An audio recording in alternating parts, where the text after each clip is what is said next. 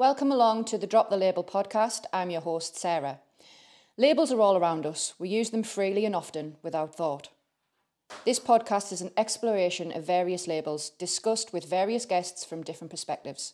We want to get people thinking about labels in their simplest form so that they adopt those that serve their higher self and drop those labels that hold them back in life. Thank you for listening. Will you drop the label? This podcast is brought to you by RT Fitness Durham and Sunderland, home of Team Carnage and the Barbell Club. We are the North East's premier transformation facility, taking you from absolute beginner to photoshoot ready. You just got to do the work. Check us out on Instagram and Facebook at the Barbell Club or RT Fitness Durham and Sunderland, or over on our website www.rtfitness.uk. On today's episode, the one after the pilot, I chat to Caroline Potts from Ellison Gray Bridal Boutique. We discuss loads from the label MAM to domestic abuse survivor, and thoughts on the mask or label slipping when you live your life according to the labels attached to you by others. We could have gone on for hours, so this is no doubt number one with a definite sequel. Enjoy. Hello everyone and welcome along to Drop the Label podcast. Today I'm joined by the lovely Caroline Potts. As I mentioned in the initial podcast, this is all to do with labels, the labels that we attribute to ourselves, the labels that we get given from others, and basically what they mean and how they might hold us back in life. So Caroline, do you want to introduce yourself? Tell us a bit about you. Yes, I will do. So I'm really excited to be on the podcast. Thank you for having me. So I know Sarah, I know you, through coming to the gym, which I've been coming for about 4 years, so I've known you for about 4 years. I run my own business. I've got a bridal boutique in Durham, a mum to 2 boys. What else about me? How many labels can I blast out in the intro? Yeah, that's pretty much me, really. Yeah, that's me. Okay. So, obviously, I mean, straight away there, one of the things that stood out to me was mum. Mm-hmm. Yeah. Mum, mother, whatever label you want to take it. Do you feel like, since becoming a mum, that you've changed in any way? Or how does that label feel or sit with you as a person? So, I don't mind being called a mum. It definitely isn't the only thing about me. And I have thought about the labels, actually, because we talked before the podcast. I thought a lot about labels and how I use them. And just kind of a little bit of history about me is I used to have a corporate job, as I'd call it, a proper job before I started my own business. Like kind of big corporate jobs, quite responsible jobs and, earn quite a good wage and all that kind of thing. And on reflection, I used to use labels a lot more then than I do now.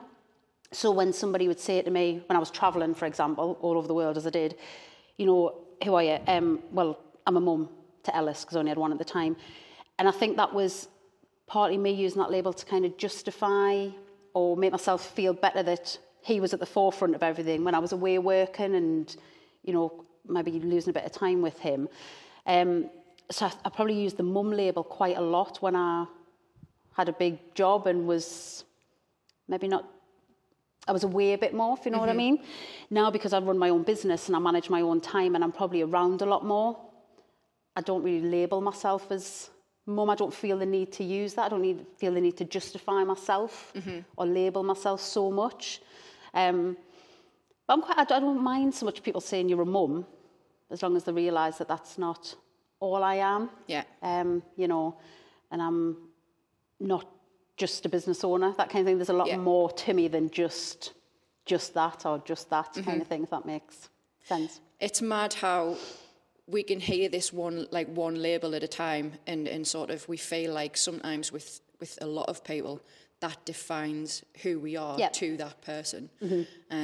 It's interesting how you obviously said that you used mum more than when you weren't around as much. Do you feel like that was sort of a protection of self to sort of make yourself feel better for not being at home as much? Or do you feel like it was more you were setting boundaries, like, yes, you were a high-flying businesswoman and you were doing all these things and travelling the world, but first and foremost, the most important thing was that you were a mum? I think a bit of everything you've just said there, really. My driving force wanting to earn more money, excuse me, and be successful excuse me, was for Ellis, because I was a single mum. So actually that's probably the label I use more than anything really. You know, it was really important for me to be successful and him see that and, you know, just build this career. But I used it in the corporate world as well to set the expectation, like you say. So, yes, I might be abroad, but I have to take phone calls. I have to ring my son, you know, and just, I just set it out there. Yeah. That's what came first. Maybe to my detriment, who knows? Maybe I could have been CEO had I not said these things. You never know, do you? I know, but then if you were CEO, then you wouldn't have been bridal boutique owner. That's true. Absolutely. Yeah. Absolutely. But yeah, I don't use that. I don't feel the need to label myself so much now. Because at the end of the day, if you run your own business, you're accountable to yourself. I'm not answering to anyone. So I don't need to put those kind of, like you say, those expectations out there or those boundaries out there. You know. So what does the label mum actually mean to you? Oh, I wasn't expecting that. I wasn't expecting that one. It was a bit of a curveball. So I think, Mum, I think you're a role model. That's what you should be doing. I think it's just, being that person that somebody looks up to you. I don't say it negative, you know. If somebody said to me, so what I do a lot actually, when people say it, they'll say I'm just a mum, or I'm just a cleaner, and I'm like, you're not just anything. You know, you're a cleaner, you're a mum, and that you know, that's fine to be more what you are, you know. Thing. But I think label as a mum, that's a lovely label to have because not everyone has the pleasure, do they? You know, I've had friends that have struggled to be mums, my sister struggled and all that kind of stuff. So, you know, it's an honour and a pleasure. But I think the main thing of that is, you know, your responsibility to be a role model. And that's probably part of because of that pressure I put on myself because of that label, was to be successful in my career. I'm very, very conscious, because now I have 2 sons, that I have 4 eyes watching me all the time. Yeah. I mean, we do things wrong, I swear, you know, all that kind of stuff. Yeah, I'm not perfect. But when I've been through bad times, I've made damn sure they've watched me get back up. Yeah. You know, you don't sit and wallow. Yeah. Absolutely not. Yeah, you have a bit cry, but then you get your shoulders back, your mascara on, and they watch you. That's really important to me. So you're showing them resilience. I think so, yeah. Which the world's lacking in. I mean, that's obviously a very personal opinion, but yes, I think showing them resilience too. Any knockbacks and any knockdowns, you have to show them how to get back up and get on with things, because yes, you can talk more. Everything's a lot more open now. A lot more people are a lot more open to talking about the problems that they have. But I do definitely think there's a lack of resilience in, you know, back in the day, and you talk to older people and well, we wouldn't do this, and you know, you just get on with it. Yeah. And it's like we need to get a bit more of that back. So I think me as a mum, obviously, I've got Castor, who's almost 3, and then I've got Jake and Dex, my stepsons, but they're my sons, they're my boys, all 3 of them are my boys. It is about, you know, teaching them that life's not easy. Absolutely. That you are going to get knocked down, you are going to go through troubles, but it's how you deal with that and how you get back up and bounce back from shit that happens that's important. Yeah. My mum always says, when in hell, keep walking. I've never heard that one. That's my that's one of my guiding little lights. I have a lot of guiding little lights that I pull out the bag when I need them. But that's what you've got to do. 100%. You can't just stop. Yeah. 100%. There's an option. And like I say, when you've got people watching you, you know, there's no other option. Just keep going, don't you? And get on with it and do the best you can. I mean, obviously last week I was talking to Ross on the podcast, and we were talking about how and where labels come from and how soon in our life that these labels sort of play a part. And I was saying how it's literally from the day you're born. Yep.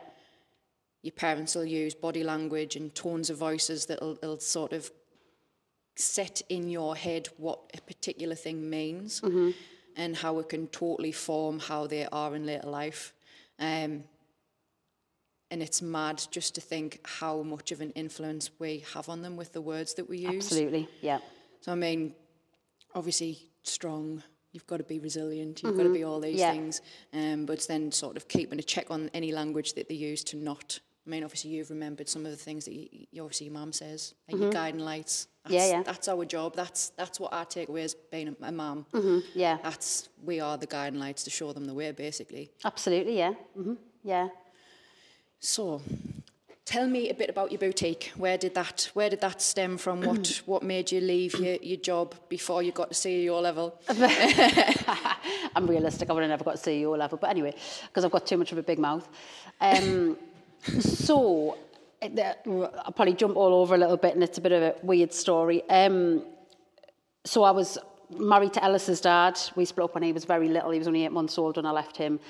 Raised him for a long time, and then met the new guy, who I have my youngest son with, who's 3, just a few weeks older than your little one.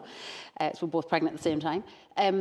Met him, married him very quickly, then realised he wasn't a very nice man, controlling, abusive, all those horrible things. And at that point, I was pregnant with the littlest one, and I got offered my redundancy. I would have never been brave enough, I don't think, to have left my job and set up my business. But because I was with this person, and he, I suppose he offered me the opportunity to do it because he earned enough money for us to survive without me working for a bit. And it was easier to leave my job as well, because I used to get a lot of stress and abuse for going to work, because I worked with a lot of men. I was in banking at that time. Right. I was convinced I was having an affair with my boss. I didn't even like my boss, so there's no way I was having an affair with them. That's why I spoke about my boss a lot, because we didn't get on. But, you know, all those kind of things. So I left my job when I was 14 weeks pregnant, and the plan on paper was for me to set up my business. Turns out the day we went into lockdown, I left my husband, because it got to the point where I knew it wasn't going to end well being locked up for that long with the kids and me.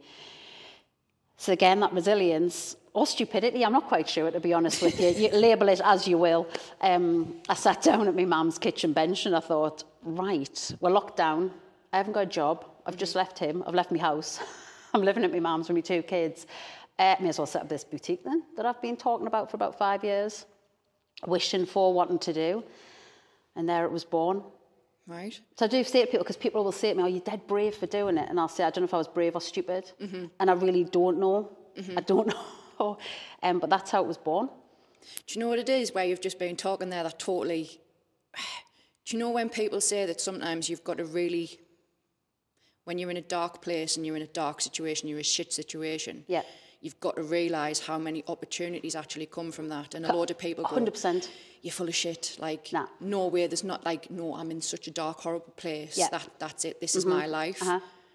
But there's opportunity and abundance when you really sit and sometimes getting taken to such a shit place makes you think, no, I can actually do this. Absolutely. That's there. I'm going to go for it. And it becomes a focal point, and it helps bring you out of the darkness, should we say? Yeah, no, totally. I totally agree with that. And I think things happen for a reason, and things move you towards opportunities. I completely agree with that. And I always say, you know, about COVID, it's horrendous and it's taken so much from so many people. But for me, on reflection, it gave me more than it took. Yeah. I walked out the door. It was the 23rd of March. It was Mother's Day, wasn't it? We went into lockdown, and I knew we were going to lock down. I had a sense we were going to. And I thought, I can't stay here. I'm not going to walk out of here. Right. So I walked out of the house with my baby and a few carrier bags of food that had been thrown at me, and my other son, and drove to my mum's. And as we discussed before the podcast, I opened my mouth. I knew he was a bit dodgy, but I said everything. And I knew from that moment, because I opened my mouth, that it was out there and I had to do something about it. Had I not left him that day, had I not met him, all these things, I would have never started my business. Yeah. I wouldn't have done. You know, so I think on reflection, you know, you see those opportunities, you just got to take it and be brave or stupid, whichever label we'll use for it, to just brave. go for it. I think we use brave. I don't know. There's always a bit of stupidity and bravery though, isn't there? Really, if you think about it. Like yes, if you think about it too much, you won't do it. Someone's brave for jumping off a cliff. It's like obviously, I'm not talking about jumping off a cliff. I'm talking about when you're in Mexico and you're wanting to jump off a really high thing in the water. And it takes some level of courage to actually... shit myself on how to do it in Mexico. But it takes some bravery, but at the same time, it is a little bit stupid, even though you know it's safe. Oh, for the most part, you could actually really hurt yourself. Oh, yeah, so absolutely. it's a bit of both. Bravery and stupidity go hand in hand, I think. I think that's my life a little bit, though. That's who I am. You've got to go for it sometimes. You do, and that's kind of, I don't know how to survive not doing something, if that makes sense. Like my therapy was, I suppose, doing the business, and I talk. I'm very open. I'll talk to my friends, talk to people at the gym and all that, and I think that's what got me through it, that focus. And I had a conversation actually about Ellison Gray, because that's what's called, named after my boys, which gives me purpose. I had a conversation, somebody said something about, you're dead blasé about the business. Because I'll say, yeah, it'll be all right. Well, I'll get there. I'll do this, I'll do that. And I said, we're not blasé at all. That's just how my coping mechanism, when I'm stressed or whatever. I said, but never underestimate the importance of that business and what hangs over that door. Yeah. I said, you don't understand clearly what that represents to me. Yeah. Because that was born out of me walking away from something massive, my life changing, It's hugely important that name hangs up and it's everywhere, and it's my boys' names. It's massive representation. Absolutely. And it won't fail. As my best mate says, it's not an option. It isn't. Just not an option. I like that saying, failure isn't an option. That's what she just says to me, best mate Alex. Not an option. That's a motivational speech to me. Not an option. Yeah. So obviously you've touched on there, about what you went through with your ex-husband. Yeah. And I know we've touched on in conversations of late, and it's highly, highly public at the moment, is the whole Absolutely, yeah. Johnny Depp, Amber Heard situation.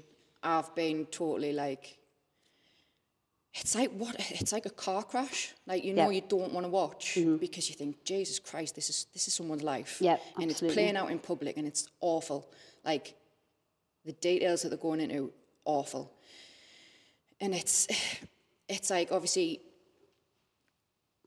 I feel bad watching it because it's watching someone's personal life play out, but obviously they've put themselves into that position for one reason or another. But it's interesting when, as I was saying, like from a domestic abuse perspective, a lot of people were chipping in on the comments, and I've been reading the comments probably more than I've been watching the trial itself. Yeah. And all of these comments are saying, they start with, I'm a domestic abuse survivor. I'm a domestic abuse survivor. Yeah.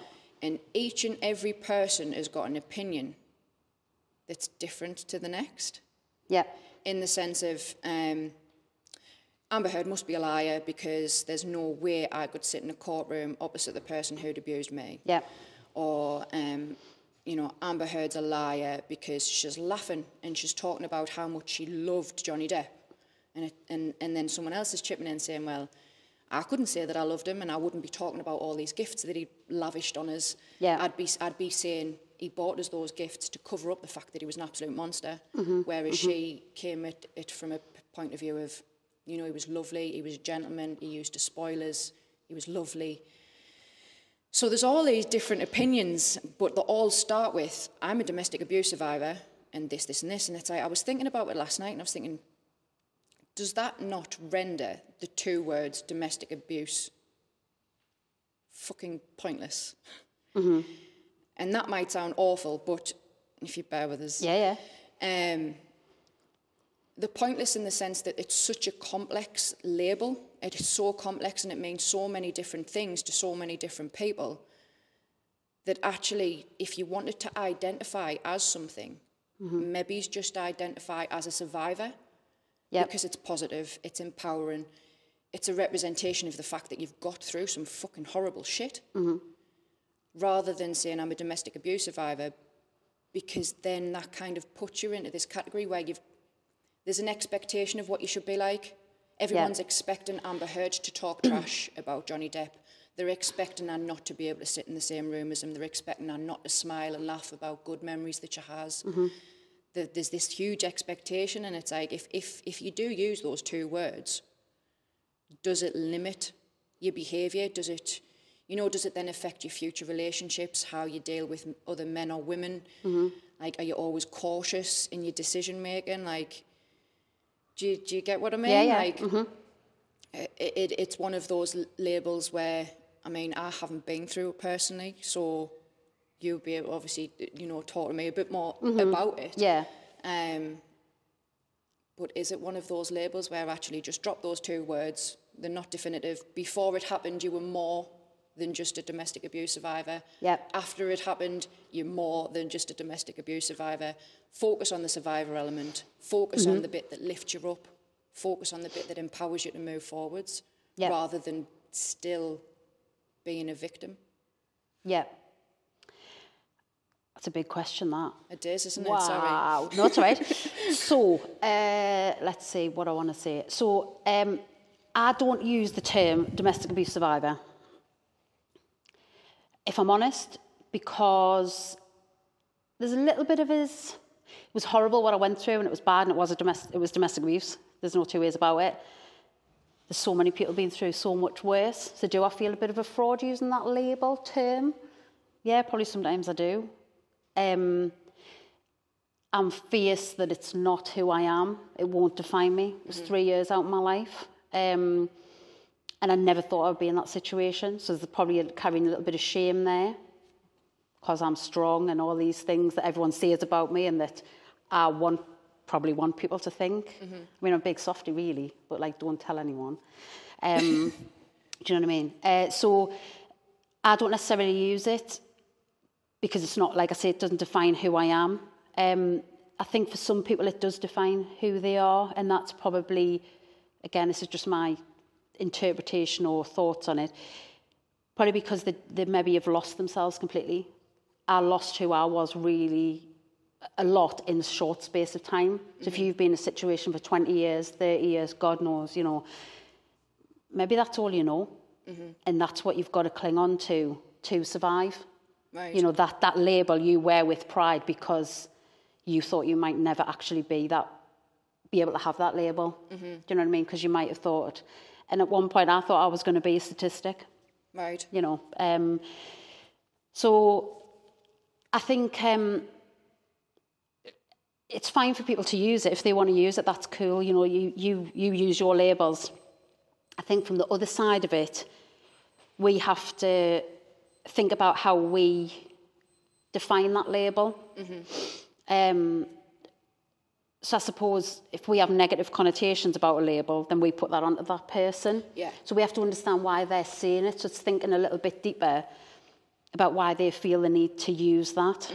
Because you will meet some people, and within 2 minutes of meeting them, you might never met them in your life. They'll tell you they're a domestic abuse survivor, or they're a cancer survivor, or they're and if that's what they need to do, that's cool.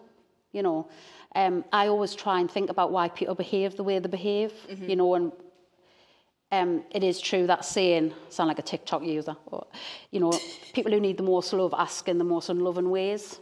If somebody's behaving badly or not being nice, there's something not right, they're unhappy, you know what I mean? So if somebody's using domestic abuse survivor or whatever label they're using, then why do they feel that need? Yeah. And am I going to shoot them down over using it because it makes me feel uncomfortable? Well, I'll try not to. We're all guilty of doing that. Yeah. So I think it's just understanding why they want to use it and that kind of thing. I think it's a hard one, because everyone's experience of domestic abuse, for example, is different. And God, if anyone can take anything from what I'm saying here, think before you open your mouth when you're talking to somebody who said they've been through domestic abuse. Because I had people saying to me, "Oh, but you're so strong."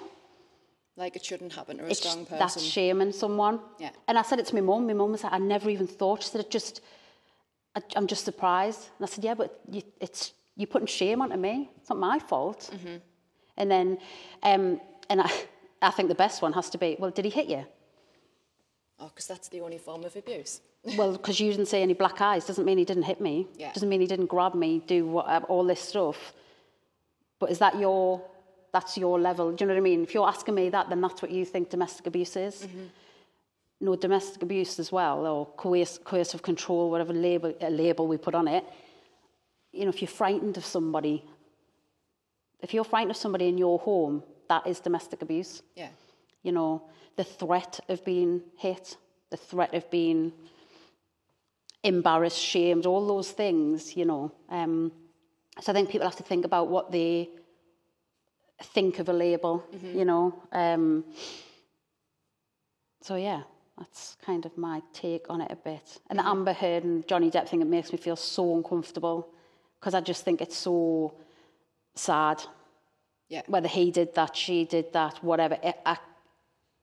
From my experience, living that behind closed doors, the anxiety, the just the horror of it, it's awful. And I wouldn't want anyone to feel like that, whether it's him or her or both of them felt like that. It's just vile that anyone feels that way, and to live that way, it's just not nice. They're clearly not right for each other. Yeah, you know, it was clearly quite toxic. Clearly, yeah, it wasn't a good relationship. And it's sad for, you know, people. It's just sad to watch, really. Yeah. I think it's such a big thing because obviously people are looking at it from one respect saying, you know, Amber Heard's really brave. She's come out of this abusive relationship and she's speaking her truth.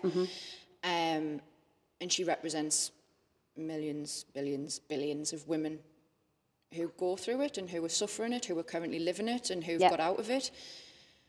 But then the same set of Johnny Depp, like, he's a male, you know, it's not often that a man comes out about it. You know, and then it's like, oh, well, Johnny Depp's speaking up for all the men who suffer from domestic abuse because it you know, it isn't always women. You know, men suffer it too. And it's sort of, it's scary because these people are famous that it's like watching a movie. And that's what I find frightening, how as a society and humans in general, we whack all these labels on things and we glamorize issues and we make money off shit situations, which is ultimately what's happening. And like, obviously when it first came about, I was like, oh, I'm Team Johnny. Yeah. Because I've got Johnny Depp on a pedestal because he's nice to look at and he's a brilliant actor. Yeah. Like, I still stand by that. He is a brilliant actor. I don't know much of her work, but obviously she's an actor as well. And then obviously listening to her side of the story, it's like, I just don't know what to believe and who am I to even sit and judge. Yeah. And that's what I've been questioning myself. Like, I'm sitting questioning my behaviour and my thought process of it all because it's like, wow, like, this is serious shit. Yeah. And I'm trying to decide who I believe, who I believe more. Yeah. And the reality is, like I said before, Ross always says this line, there's their truth, then there's their truth, and then the actual truth somewhere in the middle of it. Yeah. And I think what we all do, and celebrities particularly, because they have massive PR teams doing this, we all curate the labels that we have. So my ex-husband, had I walked into his job, he worked offshore, had I walked in and told his boss what he was like at home, no doubt in my mind that he would have turned around and said, absolutely not. No way. Because at work, he was high flyer, amazing, the best ever. There's no way they would have thought that. And he managed the perception of himself there. Pictures of me and the boys, our house, our car, like, you know, all this. Well, yeah, he managed that label. Yeah. Good family guy, and he did that very well in front of people at the school gates, etc. All that kind of stuff, you know, messing around with the kids, like swinging them around because he was a big, muscly guy. And when I told people, couldn't believe it. I had people who were friends of mine, and they weren't doubting me, it was just shock. They were like, no way. Yeah. Then after that, obviously they know me, so they knew I wouldn't lie, because I don't tell lies. But I think we do that as people. We manage the labels that people put onto us. You know, Will Smith we could talk about. I mean, was everyone shocked that he behaved like that? I think most people were, because we have a perception of Will that PR will have managed. He's managed over the years. That he's a great fun-loving, I mean, God, he's a Fresh Prince. Yeah. Fun-loving, fun guy, like, oh my God, he's just great. Like, and I quote Will Smith. I'm devastated because this is one of my best lines. Stop pissing on me flames. Because that's one of his... Is that one of his lines? It's his, yeah. He chats about who's fanning your flames, who's pissing on your fire. And I say that all the time to someone. So if someone annoys me, I'll say, stop pissing on me flames. And I feel like I shouldn't use that anymore because Will Smith's like fallen from grace a little bit. Say use mine. I like pissing on chips. Pissing. I don't know where it come from, but yeah, I might have to use it, yeah. But yeah, so he's managed those labels, so we all do that. Mm-hmm. And I think we use labels as protection for ourselves. You know, like I was saying earlier about my job. Well, I'm a mum, so that protects that bit of us and all that kind of, like people using the survivor label or whatever it be. You're kind of setting your stall out, aren't you? Mm-hmm. And I think we sometimes use labels to like put people in that box. Yeah. So if somebody's been away, they can do it. I will do that with my ex-husband. He's a monster. Because for me, that's how I deal with that. Yeah. Did I love him? Of course I loved him. So yeah, you put labels on other people to help you deal with things, protect yourself, all that kind of stuff. So like my ex-husband, I suppose I would say he's a monster. Or he's an idiot. I'll probably use stronger words than that. I know you're being very polite. Well, I know. I'm trying not to swear because I'm a mother and I don't swear. I do swear, so okay. But I put that label on him because that's how I deal with it. Of course, I loved him, but that, I'll swear, that fucks your head, doesn't it? Because if I think of the nice bits he had, which people do. You start a question. Yeah, you start a question. So I'll just put him in that box and I'll put that label on. And that's fine. That's how I deal with it. Yeah. And we do that to people. If somebody's an arse to you, you'll say, oh, they're a dickhead, or they're this, or she's angry, or she's got issue. You know what I mean? Yeah. We fire out labels all the time, and a lot of times to make us feel comfortable, so we know where we're at with somebody. Yeah. Somebody's having a breakdown in the corner, crying or whatever. Oh, she's a bit mental, but you know what I mean? Or she's got anxiety, or she's got this or that, because that makes us feel better about we know where we're at, if that makes sense. Mm-hmm. But then again, it goes back into the connotation of the label, because do we have the same understanding of that label as what they do and other people that we're saying it to? Yeah. I suppose, again, that domestic abuse survivor label. If somebody said that about me, what does somebody else think who doesn't know me? Yeah. Do you know what I mean? Like, I don't think you would say that about me as the first thing if you were saying about, Caroline from the gym, she's this. Yeah. You know what I mean? Because what would that person think, It's a funny one. Yeah, I think I see you as a lot more than that. Like, I know you've been through that, but you're a lot more than that. Yeah. And I don't know, I suppose, at the outset of this whole podcast thing, it was like my journey of sort of self-reflection and looking at how I label people, how I label myself, and how it does affect decision-making and all the rest of it. And it's quite a deep topic, really, and it's quite scary, but I'm proper thinking about things that I'm talking about and things that I'm saying. I'm thinking about more and more and more, and it's like, it's sort of me trying to be a better person. Absolutely, yeah. Mm-hmm. Me trying not to judge people and to sort of understand other people's perceptions of what a particular label is before I just wade in there with what I think. Yeah. I suppose an example of that, I remember a few months ago you said something and I said, you're too cool for school. Do you remember I put it on Facebook? It was on one of the comments or something. I said, you're too cool for school. And you came back and said, oh, you haven't heard that since school. But you took it as a bit of a negative.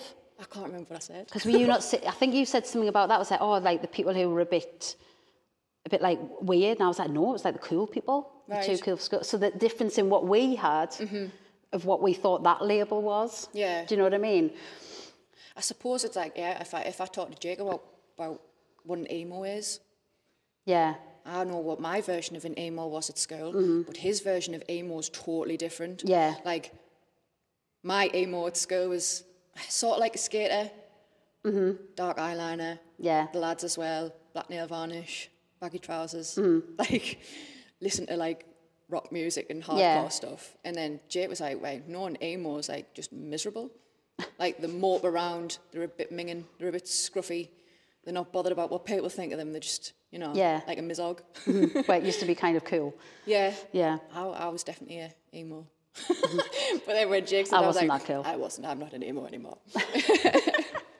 No, I don't think I was cool. See, like cool, I use that a lot. So when I started my bridal boutique, we had this rep who reps for some of the designers, Daisy, who's lush, pink hair, checky jacket, stripy trousers, she's cool. The moment I met her, I was like, Daisy, you're so cool. She's effortlessly cool, which is annoying.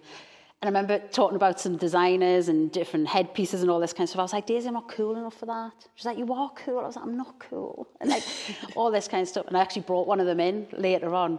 And I messaged her saying like, I'm cool now. She's like, wow. But, you know, straight away, I put that label on her. Uh-huh. And to me, it's like, it's a good label. Like, she is proper cool. I could never be. Like, I'm not. But then you're putting that label on yourself. I know, but like, that's safe though, isn't it? Because I don't want to be, That's a limiting belief. It is a limiting belief. Because of your perception of what cool is. Mm-hmm. You've thought, well, I can't be cool because you think cool's something. Yeah. And then people have said that to me when I've been at, you know, shows and all that. And say, you're like, you are cool? I'm like, I'm not. They're like, you are, you're proper cool. The way you behave. I'm like, please, no. No. Please, no, but keep telling us. And then I'll say things like, no, because I'm a mom. Like, my son doesn't, there you go, the labels. I'm a mom, no, my son doesn't think I'm cool. I'm like more traditional. I'm not like edgy and, you know, these kind of things. You pull all these labels out, don't you? Yeah. Kids never think you're cool, though, do they? No, well, apparently not. No, definitely not. Although, like, what does he know wearing, like, white socks pulled up, you know, like, out in these thingies? Careful what you're saying about white socks, because I wear no, my but white yous are socks cool. pulled up. Like, he's not. He's just like... And Ross is sitting there chuckling I know, because I'm he saying wears them, his yeah. white socks pulled up. No, but you know what I mean? Like, kids. Oh, God. Yeah. So I'm going to go back a step. Yep. Just a little bit. Where you mentioned masks. You mentioned Will Smith, and you mentioned about how we put Will Smith on a pedestal because he was cool, he was the Fresh Prince. The Fresh Prince, yeah. Do you feel like some labels are taken on board by a person as a mask? Not as a protection of themselves, but more of a... They're going to identify with what other people label them as, like the Fresh Prince is cool and hip. And do you think he's taken that on himself rather than, like, and sort of personified that, rather than actually being himself, to the point where actually what happened at the Oscars, it was his mask dropping? Yeah. Mm-hmm.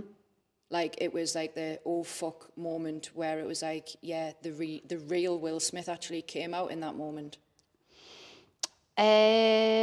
So I do think people wear masks, put masks on. I mean, would PR exist if that wasn't the case? Because that's what that is. It's managing the public perception of something. Yeah. And it's people, and again, back to corporate life, that's what the PR teams do. Yeah. You know, and it's very managed of how the senior leaders are, what they put out there on social, all these kind of things. So yeah, I think people do wear masks, yeah, and that's managed. And it's, again, that domestic abuse thing, when we say people use that label, because some people don't know any different. Yeah. That's all they know themselves to be. Likewise, some people only know themselves to be a mum or to be an entrepreneur, we can use that word. So, and I suppose eventually people, for want of a better term, believe the hype. Yeah. So if Will Smith's been told he's cool, he's amazing, he's fanning everyone's flames, you know, then yeah, he believes it. Yeah. And that's what he portrays to people. I mean, he can't be a stupid guy to make all that money, so he ain't going to go around smacking people all the time and mouthing off and effing and jeffing, because he knows that ain't going to make him money and he's not going to get positive press about that. Yeah. Again, though, going back to the behaviours and trying to understand people, when I watched that, everyone was saying, oh, what a dickhead, da-da-da. I try to take a moment, and I'm not like holier than thou and amazing, I'm not an amazing person, but I try to step back and think, something is going on there. Yeah. Like, you don't just lose your shit like that. Like, it's the Oscars, for God's sake. Yeah. Something's going on. And hand on heart, I probably thought, Jada. Yeah. Like, there's something about her that doesn't sit right with me. But again, I don't know what goes on behind closed doors with them. You don't know their marriage, who she is, who he is, all that kind of stuff. But it seemed to kind of come out of nowhere. Yeah. And that, again, makes me sad that it's happened. And I felt bad for Chris Rock, obviously, getting slapped in the face, because that's so embarrassing and humiliating. Yeah, but I think the mask slipped a bit. Yeah, definitely. because I'd read Will Smith's book prior to all this happening, and my perception of Will Smith had actually changed just off reading his book. Obviously, it was a first-person account. It was him writing it. And I said to Ross at the time, I said, I've changed my way of thinking about Will Smith, like, completely. I think from reading his book, I thought there's a bit of volatility there. Like, there's a bit of something. And, like, there was a section in the book where he confronted... I'm sure it was someone like a music producer of a record label or something like that, and they were sitting in this room, and I can't remember the precise people, might have been Jazzy Jeff, and he faced off with this music person, and he was like, you fucking sit down, sit down, this shit's going to like just escalate, like sit down. And one of them I'm sure had something like a paperweight off the desk in his hand or something. Yeah. It's quite a, like I was reading it thinking, this happened in like, it was you. Like, that's not the Will Smith I know. Like, and it got us thinking about the type of person he was. And it turned out this guy had gone through like quite serious surgery for his back, and he couldn't actually sit down, which was why he was standing up. He wasn't standing up to be in a perspective of like, in a position of authority, or to be intimidating. But Will Smith was like, you sit down, you sit down when you're talking to me. Yeah. And it was like it was aggressive. It felt like dirty when I was reading it. And I said to Ross, I says, I've totally changed my thoughts on Will Smith. Just from that. Like I said, it's a first person account. He's wrote it. And I was like, I wonder if maybe there's that part of him that he's always kind of buried, because it doesn't bring money. It doesn't bring good PR. Or it could be the other thing, that he believes he's hype, that he's been told he's so important and amazing, that he believes he can actually tell people to sit down, and people will do it. And that is the worry in life, isn't it? That you believe the hype. Yeah. And you get like too big for your boots. Yeah. You know what I mean? And people, believe all the stuff about them. You have to have like a reality check. Do you know what I mean? When you're doing well or whatever, all that kind of stuff. It's good to have people around you that keep you grounded, but at the same time, I think you're allowed to believe your own hype and give yourself a good... Oh, yeah, as long as you're not becoming an arrogant twat with it. Yeah. Like, 'cause there's nothing worse. Yeah, 100%. There's like no... So, again, another one of my phrases, I mean, I'm giving them all out here for free. Don't be a dick.